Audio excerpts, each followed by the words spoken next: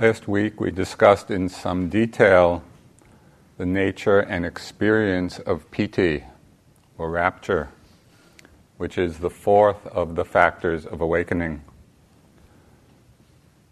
Piti is usually translated as rapture, as joy, as happiness, as rapt interest or pleasurable interest or delight.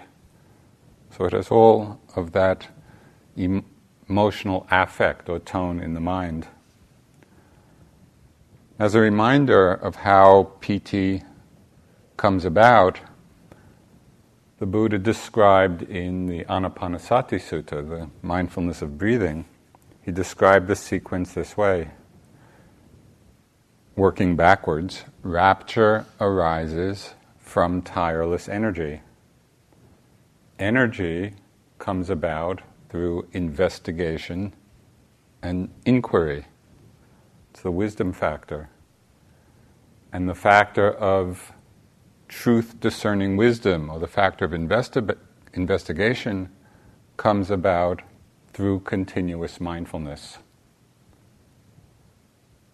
So just to go the other way, mindfulness, continuous mindfulness leads to investigation, the wisdom factor.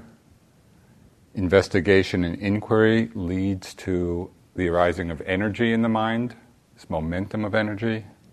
Tireless energy in the mind leads to rapture. In addition to this very powerful conditioned sequence of factors, of wholesome factors, there are also some wise reflections that can bring about strong piti, rapture, happiness in the mind. And last time we touched on these in discussing the reflections on the Buddha, on the Dhamma, on the Sangha. And it's important, both in hearing of this and in practicing it, not to think of it in a formulaic way. Where we go through the recitation about the qualities of the Buddha, or the Dhamma, the Sangha. The purpose of the reflection is to make that heart connection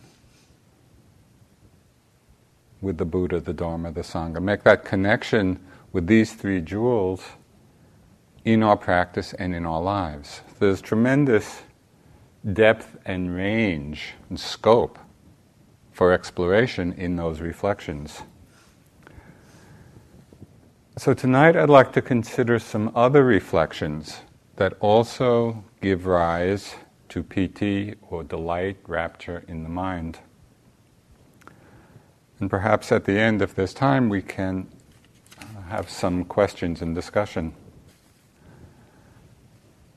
So the first of these reflections we'll talk about tonight is the reflection on one's sila, or morality, or moral virtue.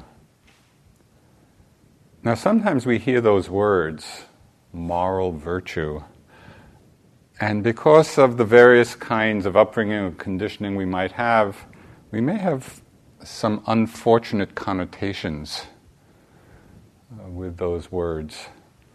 Maybe taking them or associating them with a kind of self-righteousness or moralistic frame of mind. So I think it's helpful to hone in a more neutrally and perhaps more specific meaning of sila. And that is, the reflecting on sila really means reflecting on our commitment to non-harming. I think that's much less controversial. We can all reflect and remember that this can be our basic commitment in life, that we go through life committed as best we can to non-harming. And for lay people, this is usually expressed within the Buddhist tradition in terms of the 5 precepts, or the 8 precepts. So how do we reflect on sila? I'll tell you one way not to reflect on it. quite a few years ago when I was practicing in Burma and was going through a doldrum in my practice. It just felt like everything hit a place of the practice not going anyplace. Day after day after day, I was kind of going through the same thing over and over again. And it was getting a little discouraging. So at one point I went into an interview and I was reporting this to Sayadaw U Pandita, and he said, well, why don't you reflect on your sila? Thinking that it would uplift my mind and create some rapture. Well, the first thought in my mind when he said, why don't you reflect on your sila, is, what did I do wrong? So my mind immediately turned to guilt for some imagined mishap, sila mishap. That's not what's meant. Reflecting on sila is to reflect on all the times and the ways we live our life in accordance with non-harming. So we can do it in a couple of ways. One is by thinking of and reflecting on the beauty and the power in particular moments of restraint from unwholesome action. So just as a few examples, might be a particular moment when we protect life rather than destroy it. Little thing. Maybe we take an insect outside instead of killing it.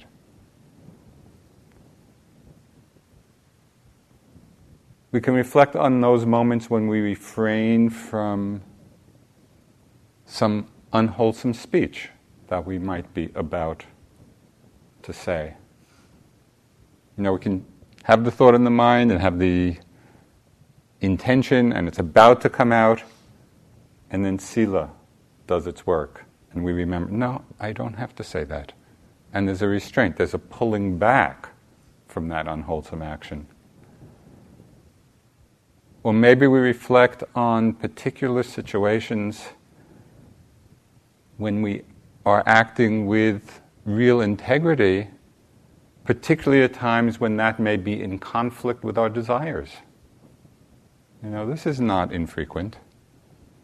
When our desire is telling us to do one thing, and yet the power and the beauty of sila reminds us, no, I don't have to do that. So when we reflect on these very specific moments of restraint from the unwholesome, right in the moment we do the reflection, it really does bring about a certain lightness in the mind, joy in the mind, happiness in the mind. So that's one way of reflecting on sila.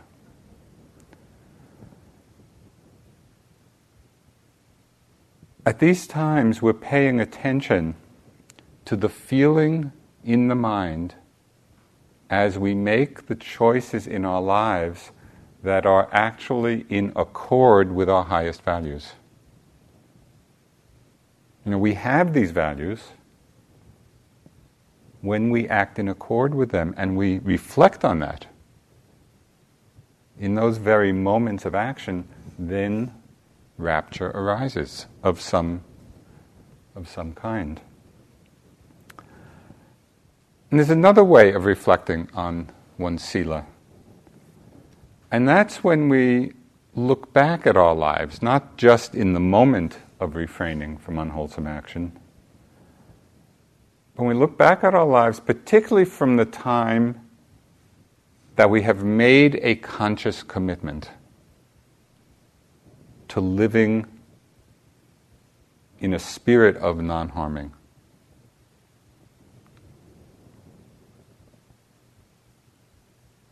Appreciating the fact that we've made a choice to live our lives in this way. Because not everybody in the world does, as is very obvious as we look around the world. So there's a feeling of great strength and this kind of Dharma joy that we're aware enough and are committed enough to have made this decision. Yes, this is the way I aspire to live my life. In one verse of the Dhammapada, the Buddha said, "Happiness is virtue lasting through old age." And it's a sense of a commitment that lasts throughout our lives that brings about a sense of joy. But it's also important to remember that the practice of sila is a training. These are not commandments. And that even after lapses in our commitment, which we all have, we can retake the precepts and begin again. So this enables us both to appreciate the times we have lived by the commitment, and we can appreciate what we learn from the lapses in it. It makes our whole life part of our practice. So this is the first of the reflections that helps to bring about this quality of piti or Dhamma joy, reflecting in a clear and discerning way on the sila, the practice of sila in our lives.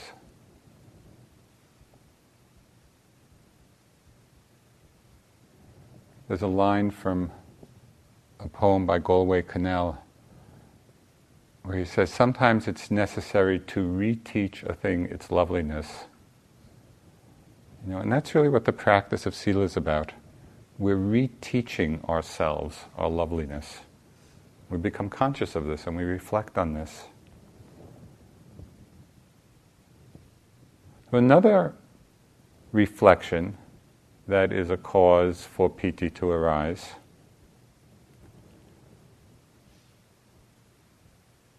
is the mind remembering one's acts of generosity. It's reflections on generosity. And sometimes, I think particularly for Westerners, I don't know if it's the same in Asia or not, but for Westerners, this reflection on generosity is often a difficult thing to do because it's easy to confuse it and get it mixed up with feelings of ego, pride, and conceit. We just hear the idea or the suggestion, well, reflect on your generosity. We may be a little uneasy about that, thinking, well, that's just going to increase the sense of pride or self-importance. But there is a way to do it that is extremely skillful. So just think for a moment of how you feel when you reflect on other people's generosity. Right? When we're aware of the generous acts of other people and we're open to it, it generally brings about a great sense of delight because it is such a beautiful quality. It's easy for us to appreciate it in other people. Well, we can turn that same appreciation toward the quality of generosity in ourselves. It's not about ego and it's not about self-importance. It's about honoring and having a tremendous delight in the nature of that quality, the nature of giving, the nature of generosity. We can appreciate it in our own minds as well as in the minds of others. And one of the most beautiful examples of this, and I learned a lot in this situation, was in the monasteries in Burma, where each meal is offered, and people will come, either it's one person or a family or a group of families or sometimes a small village. The people would come and offer the food to the monks and nuns and lay people practicing, and then they would sit in the room, just being there as we ate. And you could just see the delight and the faith and the piti, the kind of dharma joy that these people who were making this offering were experiencing just in being there, and experiencing their act of generosity and the fruit of their generosity, the benefit it was bringing to other people. And it was just a way of opening up to the fact that we don't need to be so self-conscious about it if we are understanding it as a beautiful quality of mind, whether it's in ourselves or in other people. And it's the quality we're appreciating, the quality we take joy in.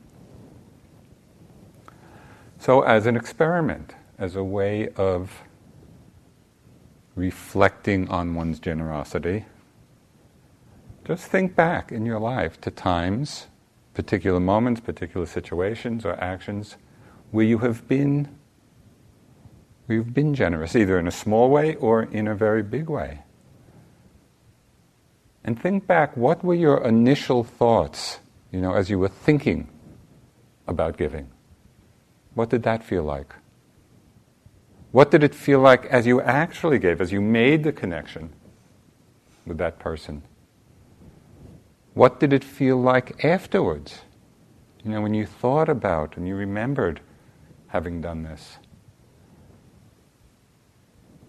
It's a very uplifting reflection.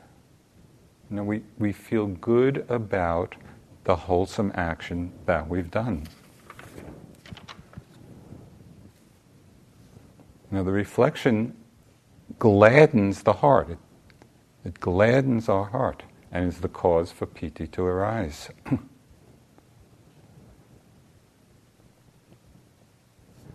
With these skillful actions, both of sila, actions of restraint from the unwholesome, and actions of generosity, we have the inner sense and the inner feeling, which is expressed by the word we chant at the end of the metta chant and is used often in Buddhist cultures, sadhu, sadhu, sadhu, which means well done. And so just think of what it'd be like to sit, and whether it's in reference to a specific action or in reference to the commitment over a lifetime, just think of what it would feel like to say, well done. This was well done. There's a tremendous dharma joy that comes from that. This is reflection on sila, reflection on generosity. A third reflection that gives rise to rapture in the mind is reflecting on devas. Now these are beings in the higher realms of existence. And they're beings as they're described with bodies of light and enjoying many different kinds of celestial happiness. And before we go on in this reflection, it's important to remember that within the Buddhist understanding, devas are not gods enjoying some eternal bliss, eternal reward. They are still very much on the wheel of conditioned existence, subject to the law of karma, the law of cause and effect, to rebirth in different realms. But for the time that their lifespan is in these deva worlds, they do enjoy many kinds of bliss. So when the Buddha would meet people and begin teaching them, it's said that he very often followed a sequence in the teaching. He would give them a graduated discourse, beginning with the happiness that comes from generosity and sila, and then talking about the delights of the deva worlds. So the Buddha, he used this as a skillful means, as a way of brightening the mind and uplifting the mind. And then when people's minds and hearts were open and pliable and soft, then the teachings of liberation, teachings of non-clinging, of getting off this wheel of continuous rebirth. Now, for some people, jumping to the highest teachings works well. Okay, just let's go for the highest. For other people, and I think we shouldn't undervalue the skillful means of gradually softening our hearts, delighting our minds, because that kind of delight and joy and happiness then becomes a fertile field for the development of wisdom. So what is the reflection? How do we reflect on the devas in a way that brings joy and delight to the mind?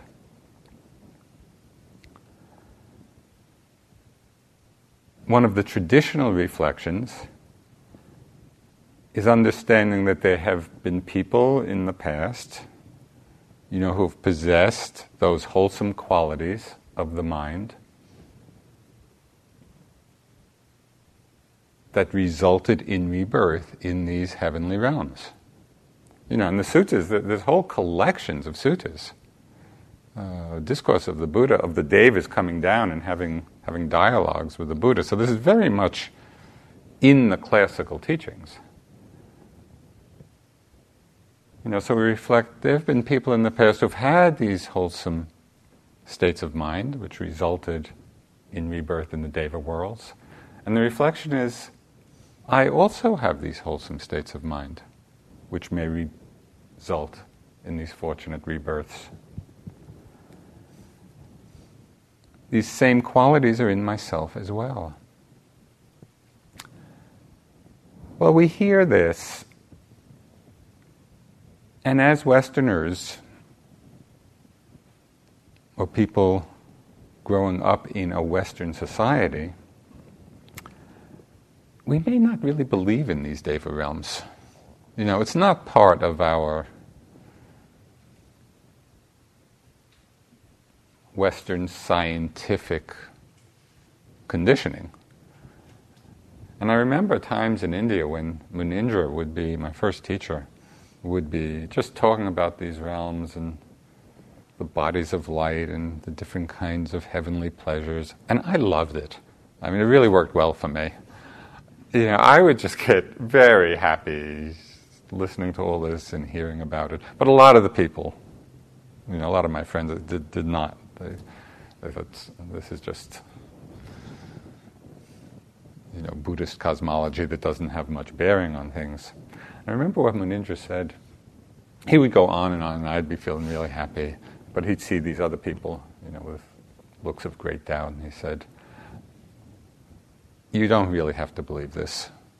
Because we don't have to believe it. It's not the belief in the devas are not necessary for awakening or enlightenment.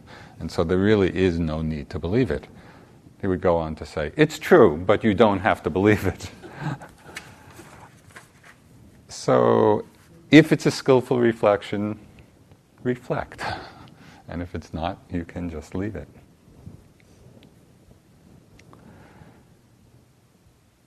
Now these reflections on sila, on generosity, on the devas, all highlight an important, subtle, and often misunderstood aspect of the Buddha's teachings. So I want to just focus in on this for a bit. And this has to do with the concept found throughout the teachings of what in Pali, the Pali word is punya, which is often translated as merit. So punya also means virtue, causes of good fortune. That's what the word punya means. In a couple of suttas, the Buddha described punya or merit as being the support for living beings.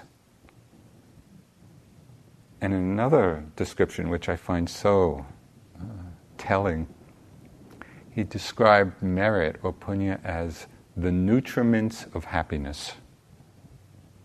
And so if we want to feed happiness in our lives, we need to understand what punya or merit means. It's the nutriment of happiness.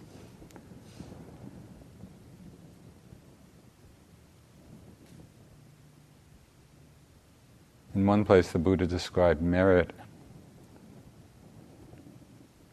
the deeds of merit that one has done, as being the friends in one's future life. Because it's about understanding that wholesome deeds bring about wholesome, fortunate results.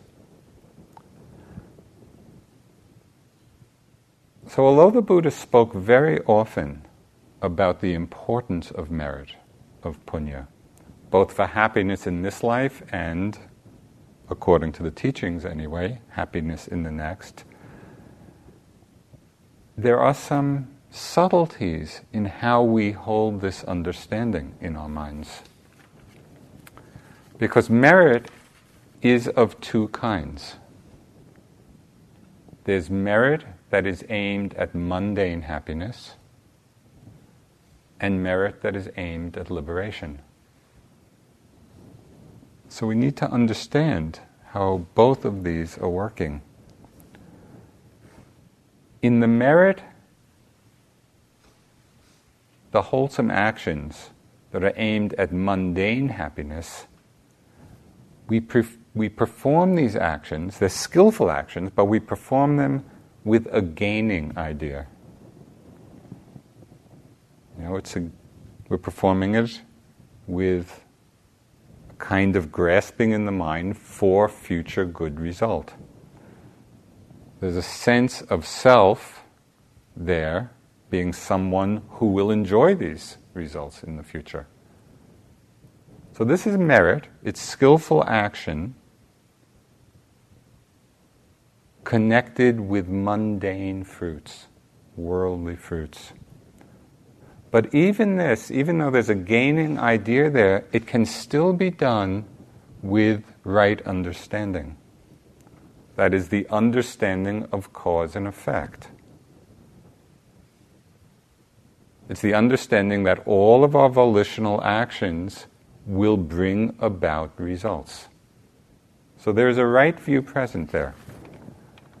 And the Buddha talked of this, he really, in characteristic clarity, the Buddha talked of this as right view that is affected by taints, partaking of merit, ripening on the side of attachment.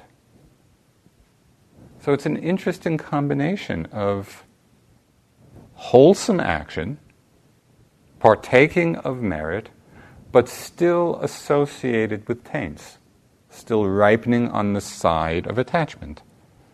Right? Of someone there who's going to experience some good result in the future life, and that is very often what motivates us to do the skillful action. But it's important, even in this kind of merit, that we appreciate the right view that is present in it, which is the understanding, and this is a critical understanding of right view, that actions bring results. Right? The Buddha emphasized this so often in his description of what right view is. There are karmic results to our volitional actions. Okay, so this is right view that is affected by taints, partaking of merit, ripening on the side of attachment. Merit for the purpose of mundane results. But there's also a deeper, more liberating kind of wisdom that's possible. As we build on this right view of cause and effect, so we already have that, even if it's associated at first with taints, but we build on that foundation of right view and begin to see that this whole process of cause and effect, of action and result, does not in fact refer to anyone. that it is simply a process of nature. We can understand it as being free of the notion of I and mine. So this is a deeper kind of right view. When we have this level of right view, then the motive behind our actions, behind our wholesome actions, is not for some gaining idea, but then the motive behind acts of generosity, the motive behind acts of sila, is not so that we will enjoy some good result. The motive becomes one of disenchantment, dispassion, liberating the mind through non-clinging. Because really what's happening in a moment of generosity, we can have the motive, instead of be performing the act for the good, happy result that it will bring, we can be doing that same action with the understanding that we are actually cultivating in that moment the mind of non-grasping. And that becomes our motive for doing it then. Do you see the difference? Now this is very important.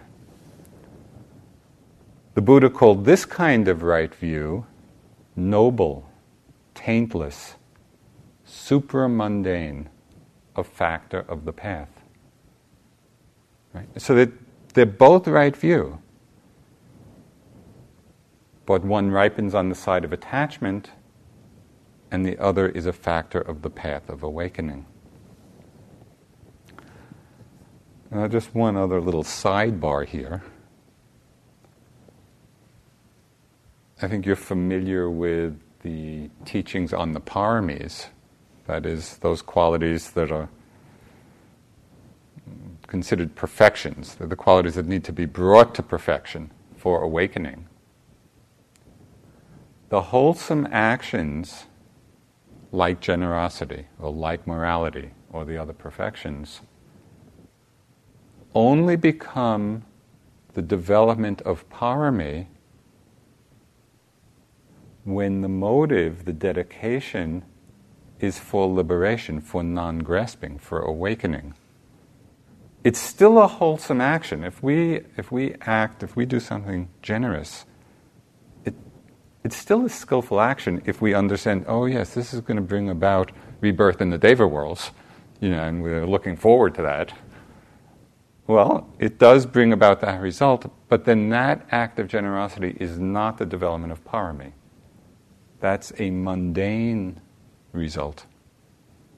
So if we are inspired to develop the paramis in our lives, we need to understand this distinction of the different kinds of right view and really look at and investigate and understand what our motivation is behind the skillful action.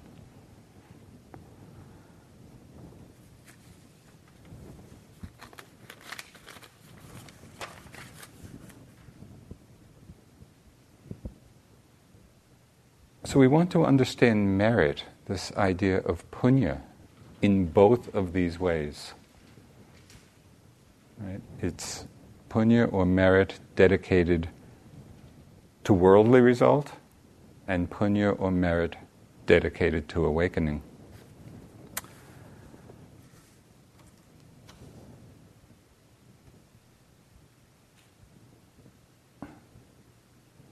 In one collection of the suttas that's in the connected discourses, the Samyutta Nikaya, the Buddha equates what he calls the 4 streams of merit, the 4 fields of meritorious activity, with the 4 qualities of a stream enterer. Right? That's the first stage of awakening. And so I just thought it was very interesting to bring these two together to see how the very same qualities that are the stream of merit can be either in the direction of mundane result or with the deeper wisdom of right view become the stream of awakening. And as you'll see from the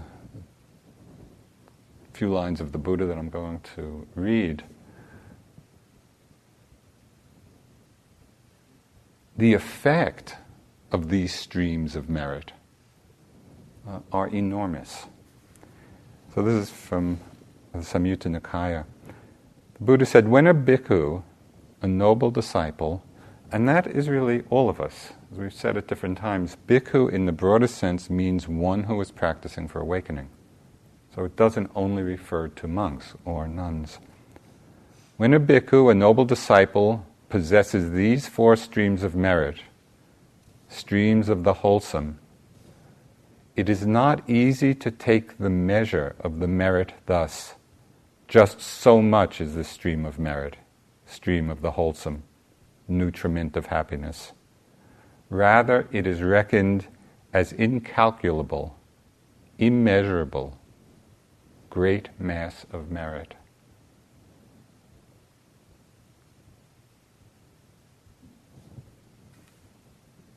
So what are the 4 streams, the 4 qualities?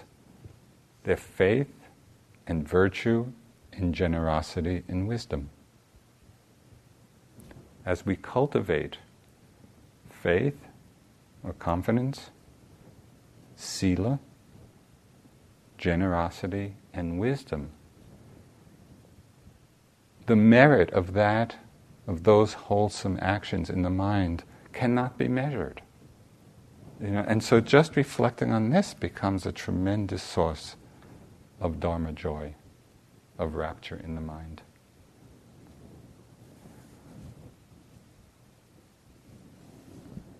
So the last of the reflections that bring about piti, or Dharma joy, is the reflection on peace. And that is the subsiding of the defilements. So notice the quality of peace in the mind when the mind is free of the hindrances or free of the defilements. And we can notice this with particular ease when we first come out of one of our many mind dramas. Maybe we're coming out, the moment of coming out of a lustful fantasy, or coming out of some bout of annoyance, or ill will. Or maybe it's just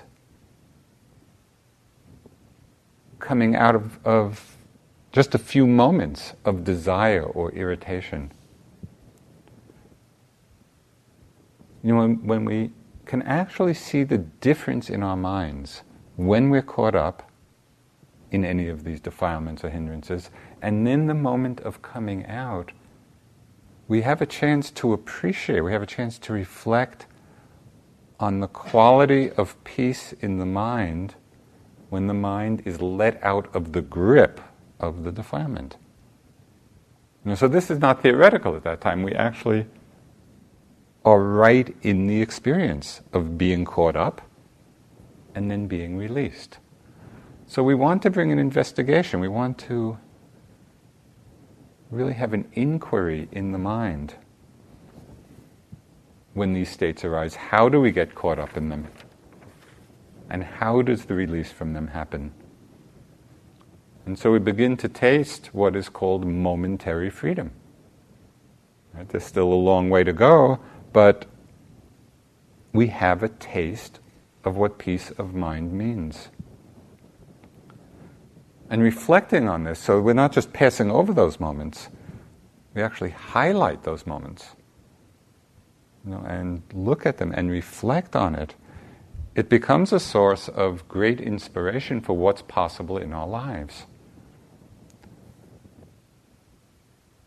Even if it is just momentary, we see what's possible, and it inspires further understanding, deepening understanding. So reflection on peace is about this momentary freedom, and it also refers to the reflection on nibbana. And even though we may not yet have realized Nibbana for ourselves, even reflecting on how the Buddha described it can bring about a quality of joy. Sometimes people get enlightened just hearing the words describing Nibbana. So listen carefully. And there's a long list here, so there are many chances. But what's important, just as you hear the words, it's not so much to think about them, but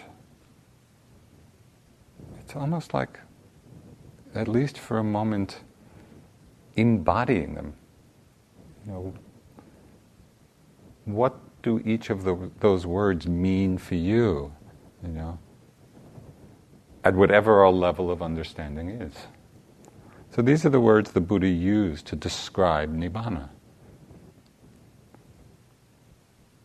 The unborn. Now, what does unborn mean? The unborn. The undying. The peaceful. The deathless.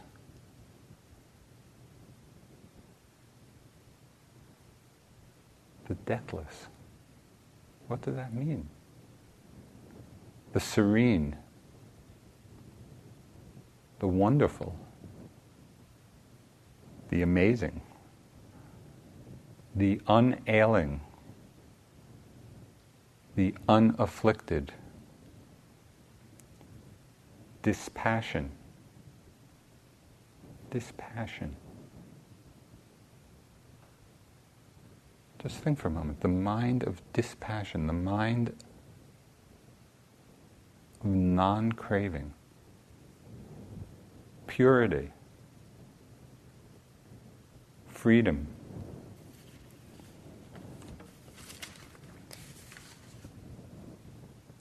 So reflecting, just in whatever way we do, on these words which describe Nibbana, it's tremendously uplifting, to reflect or consider or intuit what this experience is. And as you can see from that list of words, can understand it from so many different sides or angles or nuances.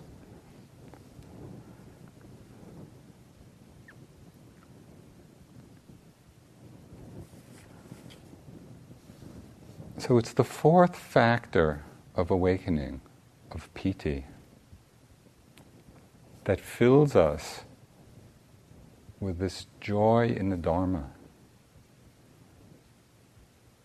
This Dharma delight, this lightness in the mind, this happiness in the mind. And it's very much this factor that inspires us to fulfill this great path of awakening. I'd just like to close with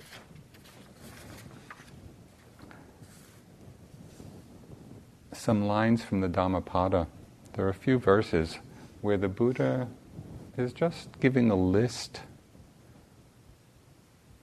of what makes us happy. It's a happiness list. So it's a good thing to keep in mind. And some of it is just about our mundane, everyday lives, and some is about the deepest understanding. One of the most beautiful aspects of the Buddha's teachings for me is just the seamless integration of the Dharma. It's about how we live our lives and how we are in relationship and how we understand our minds and whether there's grasping or not grasping. It's about everything. It's about the totality of our lives. So the Buddha said, happiness is having friends when need arises. Happiness is contentment with whatever there is. Happiness is merit at the end of one's life. happiness is the abandoning of all suffering.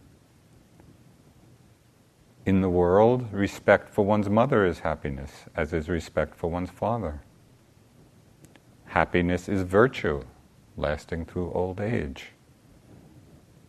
Happiness is steadfast faith. Happiness is the attainment of wisdom. Not doing the unskillful is happiness.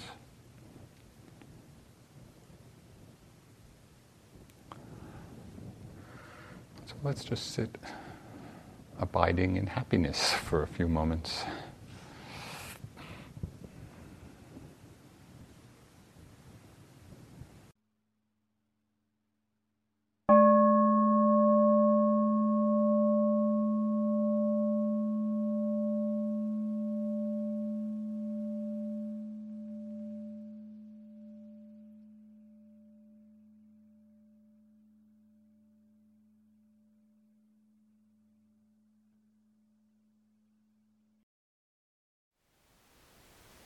Thank you for listening.